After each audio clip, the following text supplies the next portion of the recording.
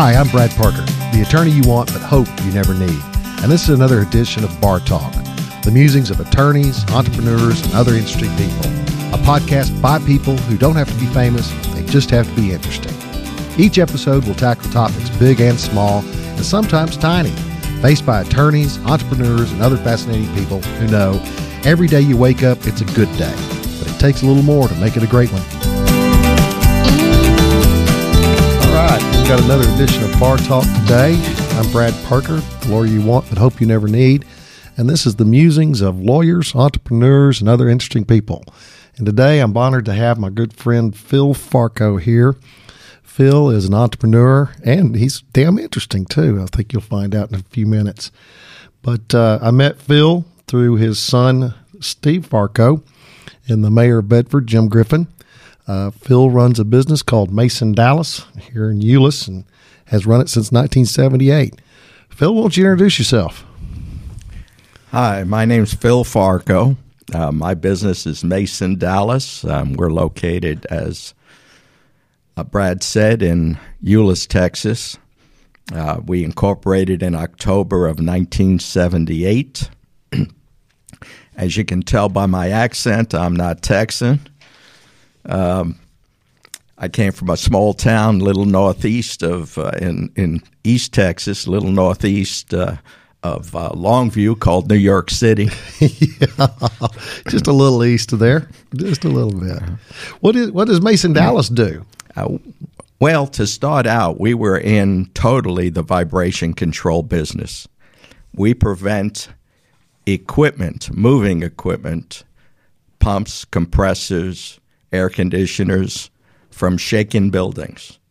You need to understand that all mechanical equipment, rotating, reciprocating equipment, vibrates. And the vibrations create energy that's transmitted to the structure. So what we do is put in a resilient material that acts as a filter to minimize the amount of energy from that piece of equipment from getting into the structure. And we do this by introducing anything from simple rubber pads to rubber mounts, spring mounts, and even air springs. And air springs are kind of the pinnacle of isolation. That's as close as you're going to get to a free body floating in space, where there's no mechanical connection between the equipment and the structure. So it's just a spring, in essence. It's a bladder bag filled with air like you see on the trucks. You see the cabs of the trucks are isolated to help the bumping of the road from wearing out the driver's kidneys. You know? Do they have that stuff on heavy equipment too now? Some. They actually have it on commercial dryers also and washers. Well, so your projects are you're not doing homes and apartment buildings. You're doing major construction, commercial construction areas. That's correct. You know, things like Winsphere Opera House, Meyerson Concert Hall, Murchison Center, Performing Arts Center up at UNT, Cowboy Stadium, Cowboy Headquarters, the Ford Complex.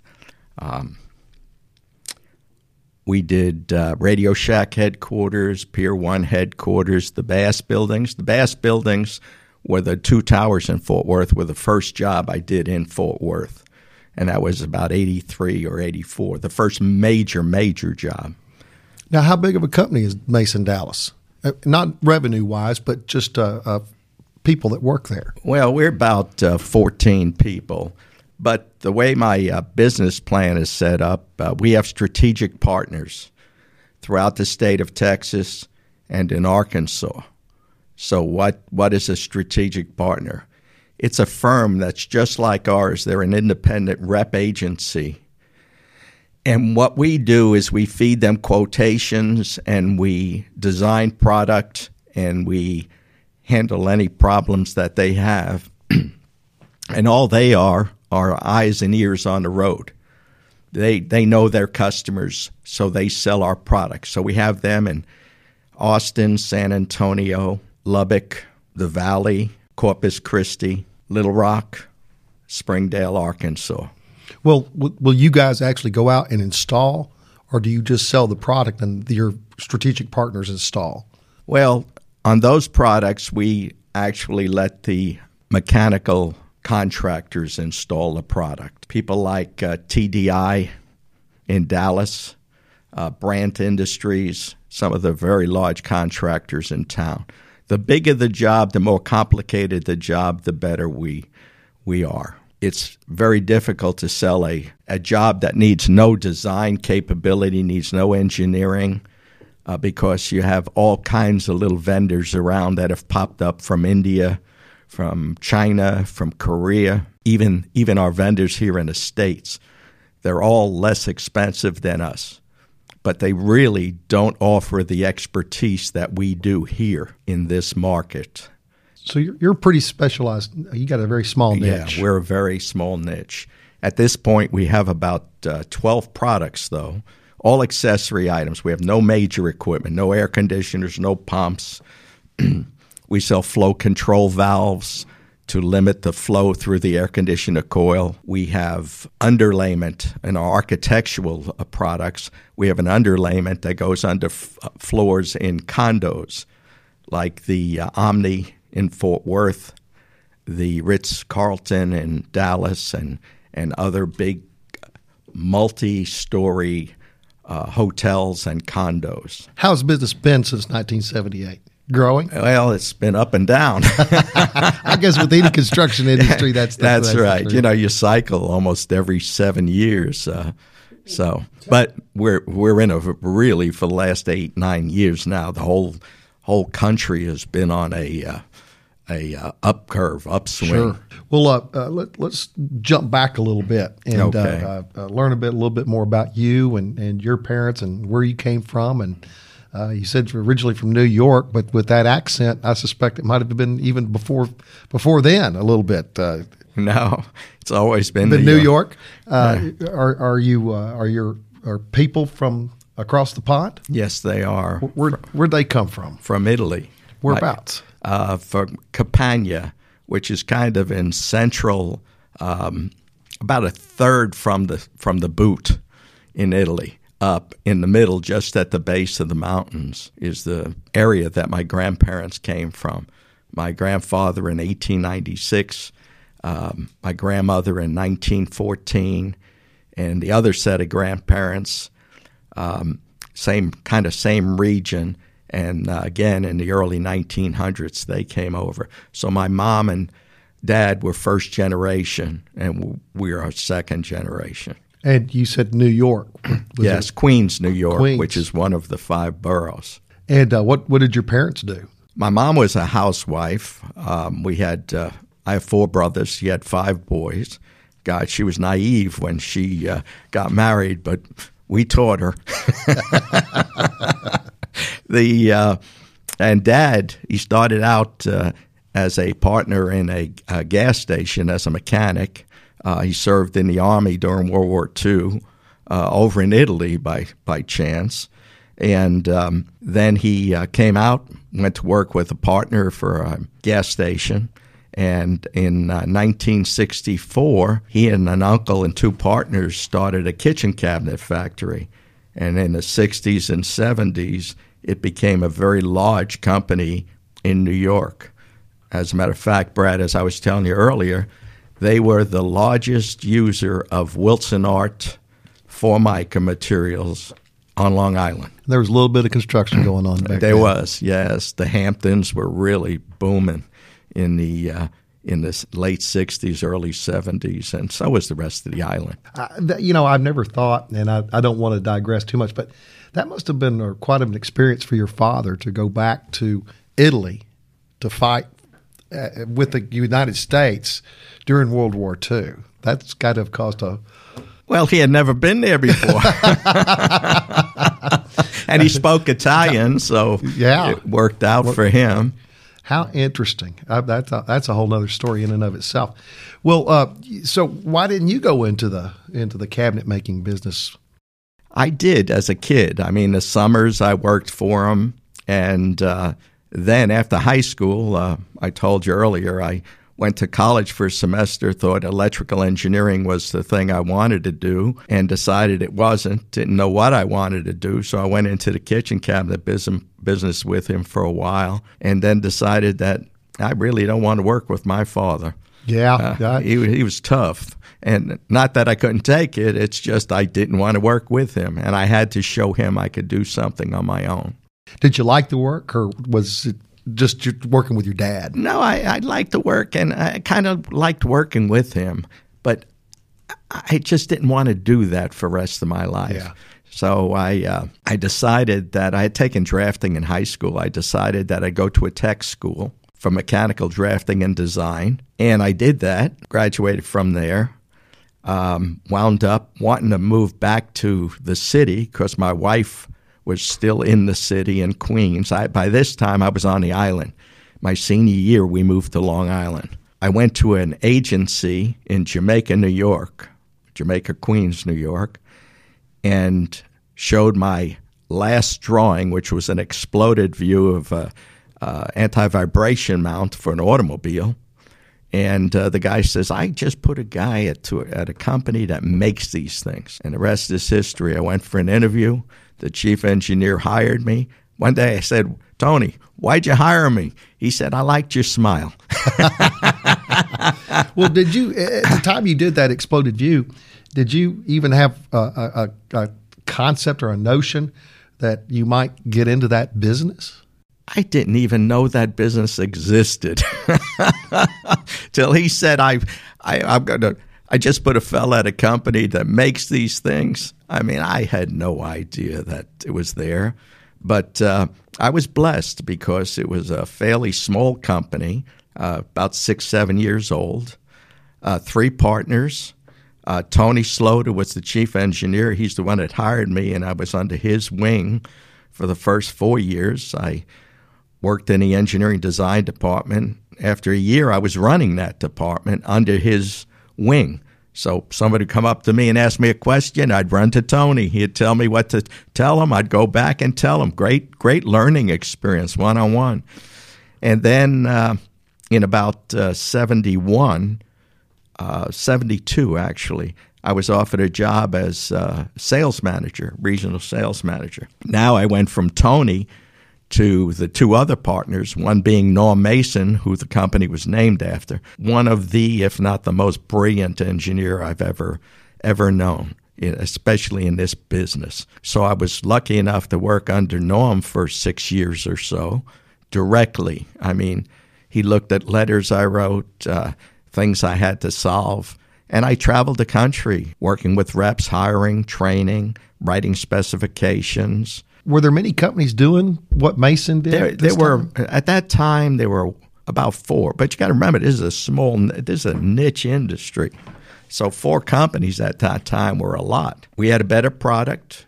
We had great service. Norm was very much the sales entrepreneur. Though he was an engineer, he wanted to make products better. And so the way he started is he wrote a specification and he took it to acoustical consultants. Acoustical consultants are the guys that design the opera house, the interior of the opera houses, large conference rooms.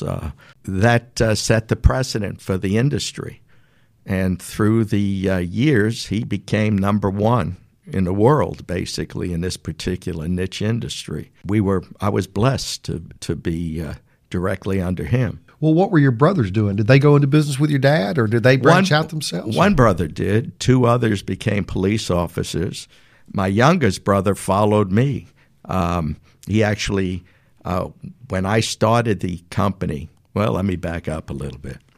In 1978, I came home from a trip in probably February, and my wife said, we need to talk. He says, you're on the road 32 weeks a year, 5 days a week.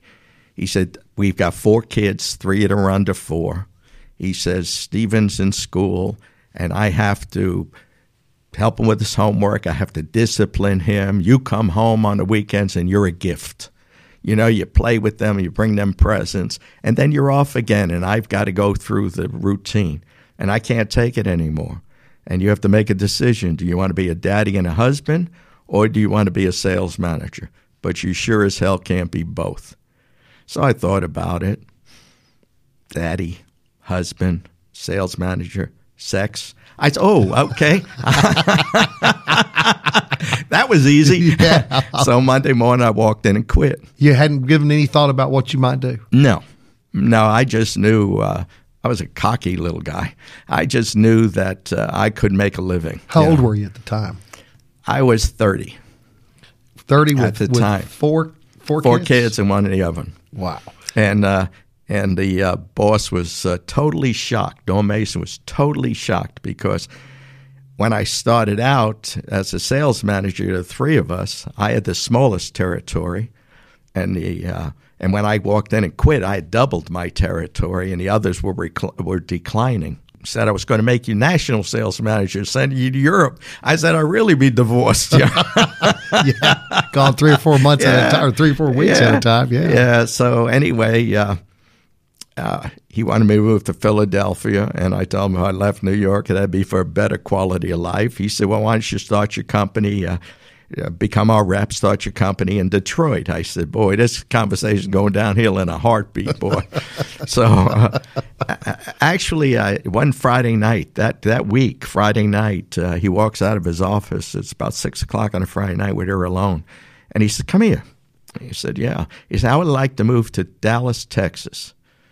I said, Norman J., I'm a Yankee, I'm Italian, and I'm a Catholic boy. And 3 strikes, you're out in any ball game, especially down south. He said, no. He said, I know you've been to Birmingham in 1968, but Dallas is nothing like Birmingham. It's very cosmopolitan. You need to go look. He says, I've got a meeting with a fellow I'm thinking about giving a line to on Tuesday. Why don't you fly there this weekend? And if you want it, you have it. If you don't, we'll give it to him. Now, I'd never been here. He said, so why don't you go look around and then make a decision? So Monday morning I walked in, and he said, what are you doing here? I said, I made a decision. He says, you're not taking it? How could you not take it? You've never seen it. I said, no, I'll take it. He said, how could you take it? You've never seen it.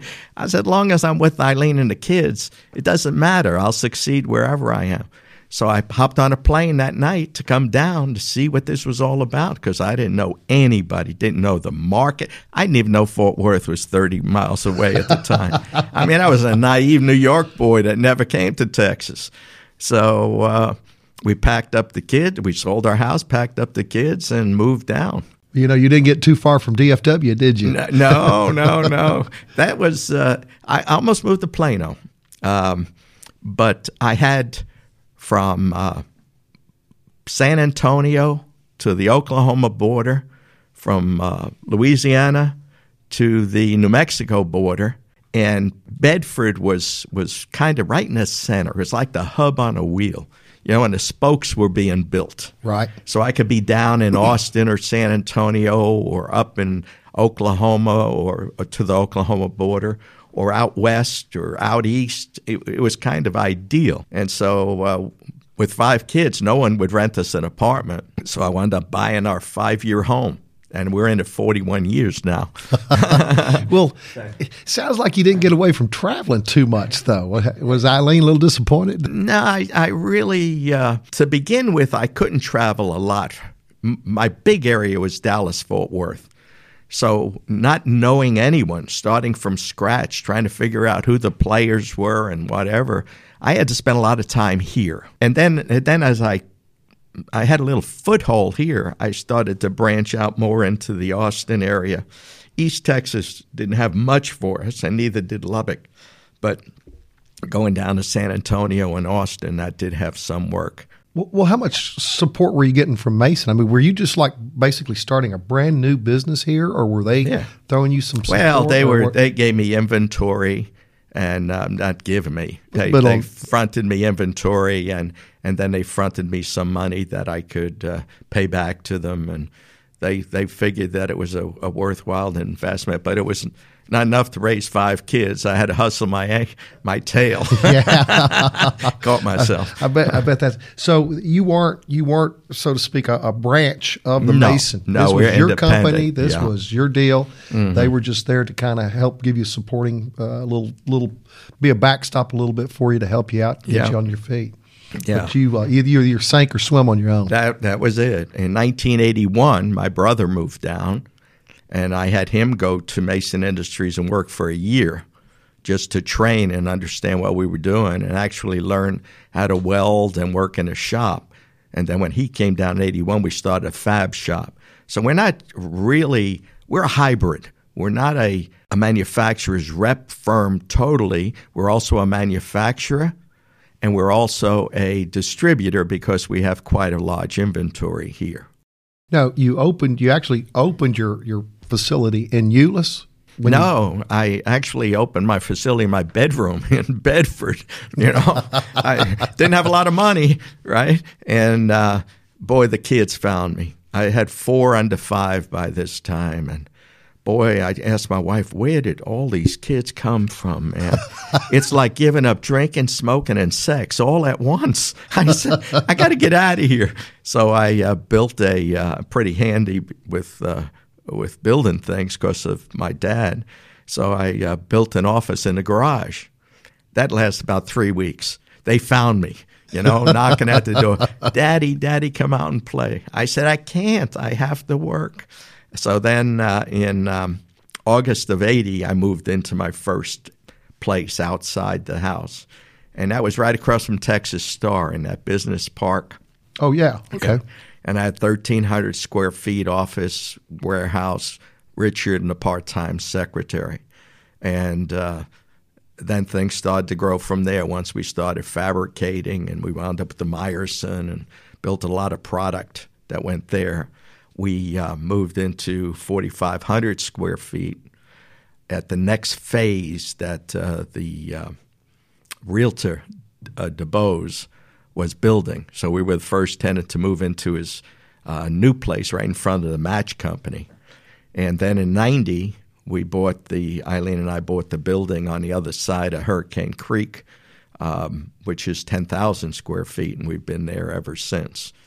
And so 4,000 square feet of that is office, 6,000 is factory and warehouse. Well, you mentioned that your brother came down and started working for you. What prompted that? Were y'all close? Yes, when he was my younger brother. So when I lived in New York, the last 10 years in New York, when we were married, I moved to Long Island. So I was not but 5 blocks from my parents. So he used to come over on his bicycle. As a matter of fact, when he was young, I'll skip that one. But he come over on his bicycle, so we were really close. So he kind of we just grew natural. Attached. You Yeah. know, it just happened, and it's worked out well. Now you've got, you tell me, 4 sons, 5. I have 4 sons and a daughter. And a daughter. And how many of them are involved in the business? Well, these days there are 2. Robert, who oversees all our strategic partners. He's my little beaver boy. He can build dams like nobody. And Stephen, who's president. He's the oldest. So I got the youngest and the oldest, just like Richard and I, the youngest Right. and the oldest. I didn't think about that till just now. And then my granddaughter works for us now. And Richard's son is running the shop. And I think that's enough family. Well, that's. I was going to ask. I'm working with my daughter, and working with family is a challenge, or at least it is for me. I love it. I love having her here, and but you have that dichotomy. Are you dad or are you boss? Are you And it's very new to me, and it's very very challenging to some degree. Have you found the same over the years? Oh, absolutely. I used to tell them that I wear 3 hats, and they have to understand that I have 3 hats. 1 is the hat of the boss, 2 is the hat of the dad, and 3 is the hat of the concierge. I said, now, when I'm in the office, I'm wearing only one of those 2 hats. I'm not really the dad in the office. You're working for me, other employees, you're an employee at that point. Matter of fact, I had another son working for me, and at the time he was going through a pretty rough divorce, but it was affecting our business. And we had a talk, and I says, it's obvious you're not happy here, and you need to go find what makes you happy. Yeah. So we parted ways. I mean, because the company had to survive. That came first. You can't screw up our best customer and hope that nothing's going to happen. And the truth is, nothing will happen. You'll not get the next order. Exactly. Exactly. I truly love what I do for a living, and I don't think that you can be successful in any business. Even if you love it, you may not be successful, but if you don't love it, you can pretty much guarantee that you won't be successful. Did you have a love for the business that you were in immediately? Did it grow over time? Do you still have that love? I mean, tell me a little bit about that. I'll tell you, I pretty much started to love it immediately. The first job I ever worked on with Mason to design, I designed the pump bases and pipe hangers on the World Trade Center. That was the very first job that I worked on with Mason Industries. And I just loved it from there. I mean, I never looked at a clock, never in my life. Having worked for my dad, you never look at a clock.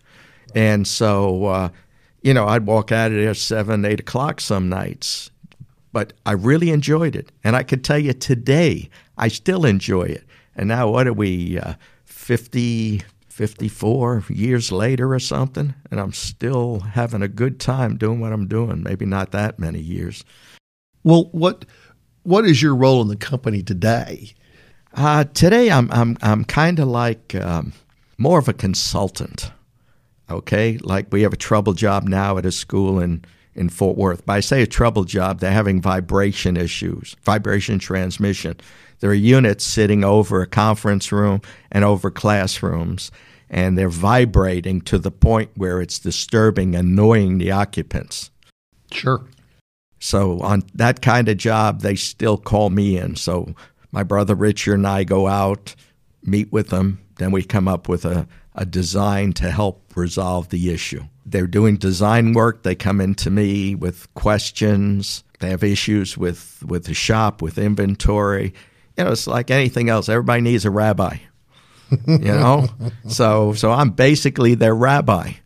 And I watch cash flow. That still my brother is my partner.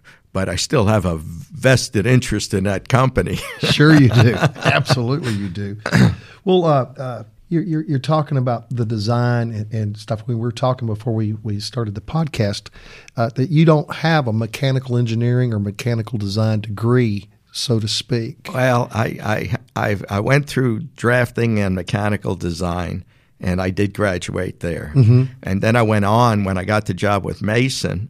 Because I was working with the chief engineer, I went back to school for my engineering degree. But then when I started traveling, I had to back off that. When I got to Texas, I had another problem. I enjoyed selling, enjoyed designing, enjoyed meeting people, but I didn't enjoy the business. The having to worry about paying vendors, or about cash flow. And the truth is, I didn't have much experience in that being a sales manager. Right. So I went back to school, and I took courses like computer. I had to learn how to turn it on, for cripe's sakes. What is a CPU? I wanted to know, right? So I took some classes in computer and business.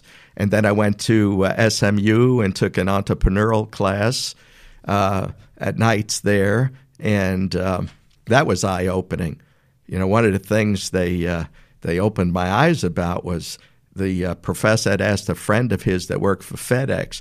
He said, "What is the largest item you've ever shipped overnight?" And he said, "A Black Hawk helicopter to the desert in Iran when they were going for the hostages." Years ago, with Jimmy Carter was president. Right. He said, so what that means is that your competition can have a product in your market on the street in 48 hours from anywhere in the world. And that opened my eyes. And now, of course, we have the Koreans, the competition from India, from Japan a little bit, from Canada, from the United States, of course, and China. And so everybody's trying to get a little piece of the pie, but they don't have the expertise at this point. And the bigger, the more complicated the job, the better off we are. And the customer satisfaction point of view. Yeah. I tell people, I said that everybody has problems, but it's not that, and I tell the boys, it's not that you have a problem, it's how quickly and efficiently you handle it. You don't want it to fester. So if you have no problems, you have no business. Well, I've been a lawyer now for approximately 34, 35 years, and I don't know how I stayed in business, quite frankly, because I never saw it as a business. I saw it more as we're a lawyer. We're not in business, and that is so not true. I think to a large degree, lawyers have had it pretty easy because it was referral based for a long time. But now with more and more lawyers, with proliferation of social media, with the advertising the way it is, lawyers are becoming a commodity. And that really opened my eyes several years ago because I'm a government major. I didn't know a thing about business, really, Phil. And I started taking some courses and reading some business books. And it opened my eyes about how, wow, this is a whole new thing. I look at myself now as an entrepreneur who happens to be in the legal business, not a lawyer. And how did you learn about business? I mean, you obviously got it somehow early on. Who was responsible for teaching you? It was the School of Hard Knocks. Yeah. Okay. In the early days of the business, I was out there pushing, trying to get specifications, trying to help engineers lay out jobs, do design work, sell a job, design a job, ship the product. And so I'm looking at, I'm fat, dumb, and happy doing my little thing. My wife, who was working with me, helping me part-time at the time, said to me, we need more business. I said, what do you mean more business? We're doing good. I'm working at good margins. You don't understand. We need more business. There's more cash going out than coming in. And I didn't appreciate that at first. Then I got a knock at the door, if you will, that says, hey, you're not going to be here if you don't pay attention to this side. So that's when I started to really get into the business end and tried to understand balance sheets and profit and loss statements and so on and so forth. So it was a learning experience, and I was able to jump in and do a lot of reading and books and trying to figure it out, and that was it. Then we were big enough where we could hire an accountant to help with that end of it.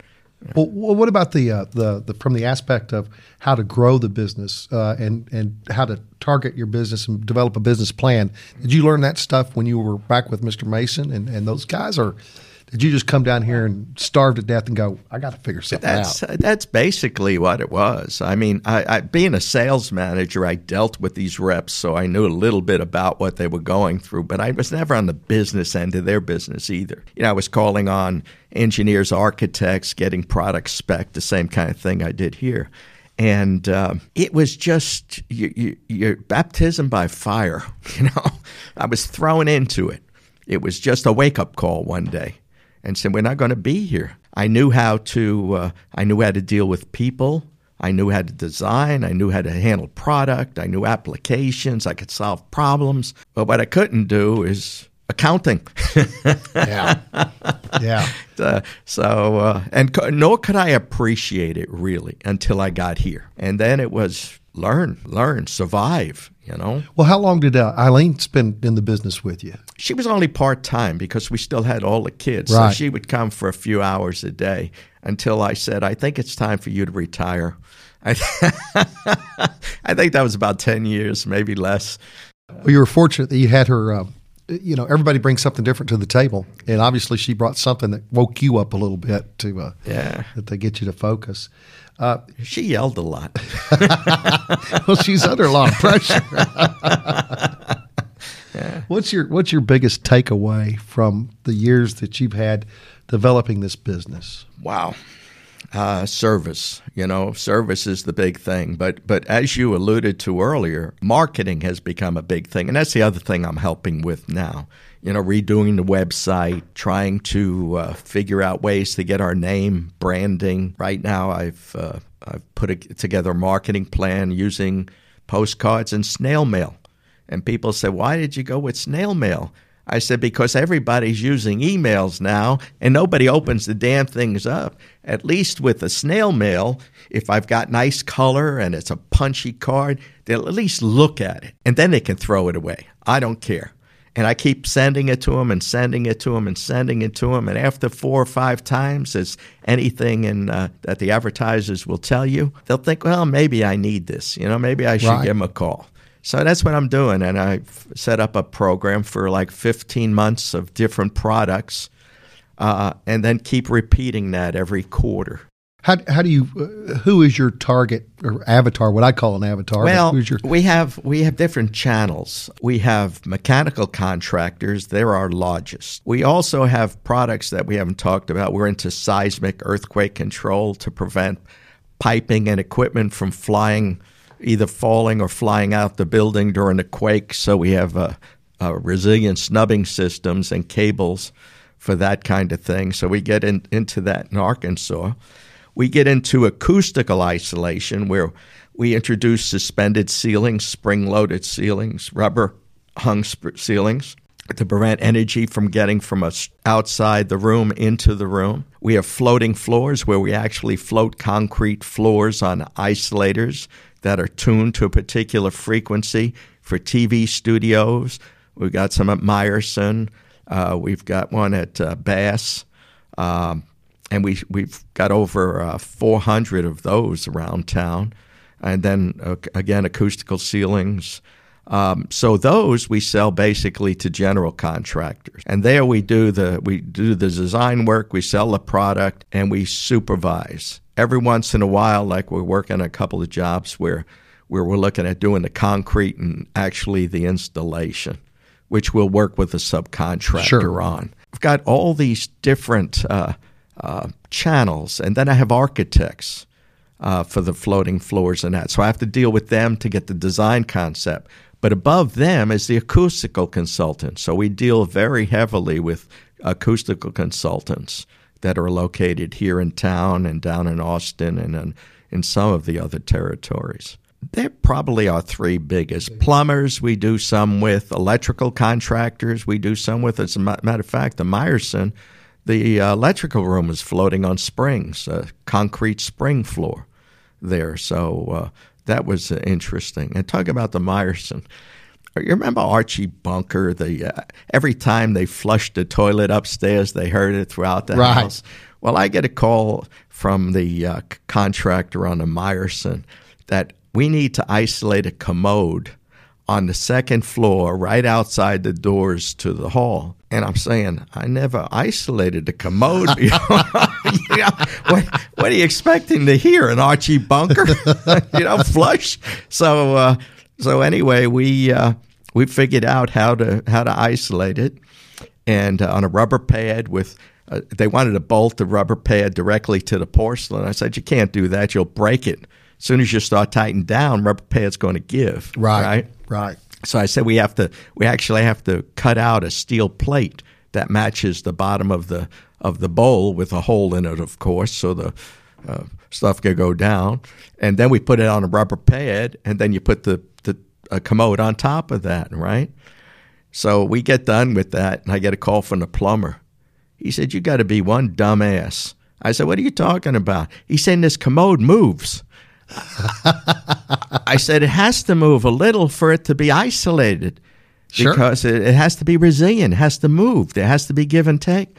He said, not in my business. In my business, you bolt things down hard. So we need to talk. So we have a meeting with the acoustical consultant, the architect, the plumber, the general contractor in the bathroom at the 2nd floor of the Meyerson, right? And they're taking turns sitting on this commode to see how much it rocks. I mean, finally, the acoustician said that, well, that's the way it has to be, you know. So at the dedication, Mayor Strauss was there. So I had the dedication. I'm listening on the radio, and all I keep thinking of is Archie Bunker. And in the back of my mind, I'm going, don't flush. Yeah. But it went off without a hitch. You know? That's funny. There was no noise. That's funny. Yeah. Well, how much of your day is spent at the office or office associated type activities? Probably, I don't go. Wednesdays, I try to play golf. There you go. But then I go in the afternoon. I play early. So I probably put in 30, 35 hours a week. You strike me as a guy who'll never retire. It seems that way. It seems that way. You have to have a reason to wake up in the morning. Yeah.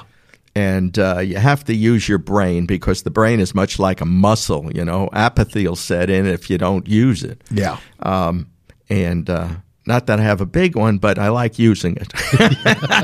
Yeah. It's better than the alternative. That's for darn sure. That's right. Well, what is life hold for Phil and Eileen this moving forward? Do you want to travel? Do you want to spend time with grandkids? We can't travel much. Eileen she has issues. She's right. Handicapped for the most part. But grandkids, we have 14 grandkids and one great grandson, and the little guy lives with us, so I play with him every night and every morning. How old is he? He's 3.5. Oh, wow. So we have a great time, and he gives me the incentive to get out of bed in the morning, you know, not only to go to work, but to see him and have a good time. So I think it's mostly going to be family. Family. We're family oriented. We've always been. You know, people used to say to me, how do you have 5 kids? How can you afford it? I said, you change your lifestyle. Eat at home. You don't go out. You don't go to the movies. You know, you just do what you have to do to survive. Yeah. So we get together for holidays and have a great time. My house is sanctuary. I tell them they're not fighting in my house. They leave their problems at the door, and then when they go home, they can pick them up as they're leaving. But so New York Italians having issues? I can't believe it. Nah. Well, I guess I kind of want to conclude by saying, where do you see your business? I don't mean just in the industry, but your business. How do you want? What's your legacy? How do you want to leave your business ultimately? Have you given that any thought? Well, I want to leave it in good shape so the kids could take it over. I just want to live a life that people could say that he was humble, he was good at what he does, he was a good father, he was a good grandfather. Overall, he was a God-fearing man, and he lived as a good steward. Well, I can tell you, I've had the pleasure to know you now for about 4 years, I think it is, and I think you have all of those attributes. And everybody that I know that knows you thinks that you have those attributes. So thank you. You're well on your way. Don't screw it up. Be my luck. The last day, I'll screw it up, and I'll be in the ovens for eternity. Phil, I can't tell you how much I appreciate you taking the time to come over and visit with me today. I hope you've had as much fun as I've had getting to know you a little bit better. And I have. It's as you know, I fought this. You know, I really didn't want to come. I know. I had to ply you with good whiskey or something. But you know, just like you, I love what I do. I enjoy it. It's been a great life. We've been blessed to be here in Texas. It has been a great place to raise the kids. You know, kids, Stevens and Aggie. I know that's going to hurt you. You get a rash. Don't worry about it. Robert is from UTA. He's at a UTA. I have another one that's graduate of now it's private. Boy, I don't know. I'm drawing a blank right this second. I'm getting old. DeVry. Oh yeah. One that graduated from DeVry, and the 2 others have some college. And they're well on their way in their careers. One's a supervisor with American, the other's a supervisor with UPS. So they're happy, and everything's going great. We've truly been blessed. Well, you certainly have, and they've got a great matriarch in the family to run the business, successful business for as many years as you have. Coming down here just cold, never seen sight of anything. Bringing your family and all the kids and the one in the oven, as you said. I mean, it's just that's really an exciting time and a challenging time. I'm sure you found it very challenging and trying at times, and I'm sure Eileen was very instrumental in keeping everything together for you. And absolutely, and allowing you to be the success that you've been. Yeah. She kicked me out every morning, told me to go out and make money. Yeah. Absence makes the heart grow fonder. As long as I'm making money. Yeah, that's exactly right. We gotta put some. Yeah. But no, I really do appreciate it. Thank you so much. And I told everybody at the start of this that you are truly an interesting guy and a great entrepreneur, and I really do appreciate you being here today. All right, thank you. All right, bye-bye. I'm Brad Parker, the attorney you want but hope you never need, and thanks for listening to another edition of Bar Talk, the musings of attorneys, entrepreneurs, and other interesting people. If you like our show and want to know more, check out our website at parkerlawfirm.com, or please leave us a review on iTunes, Spotify, or your preferred podcast outlet. See you next time.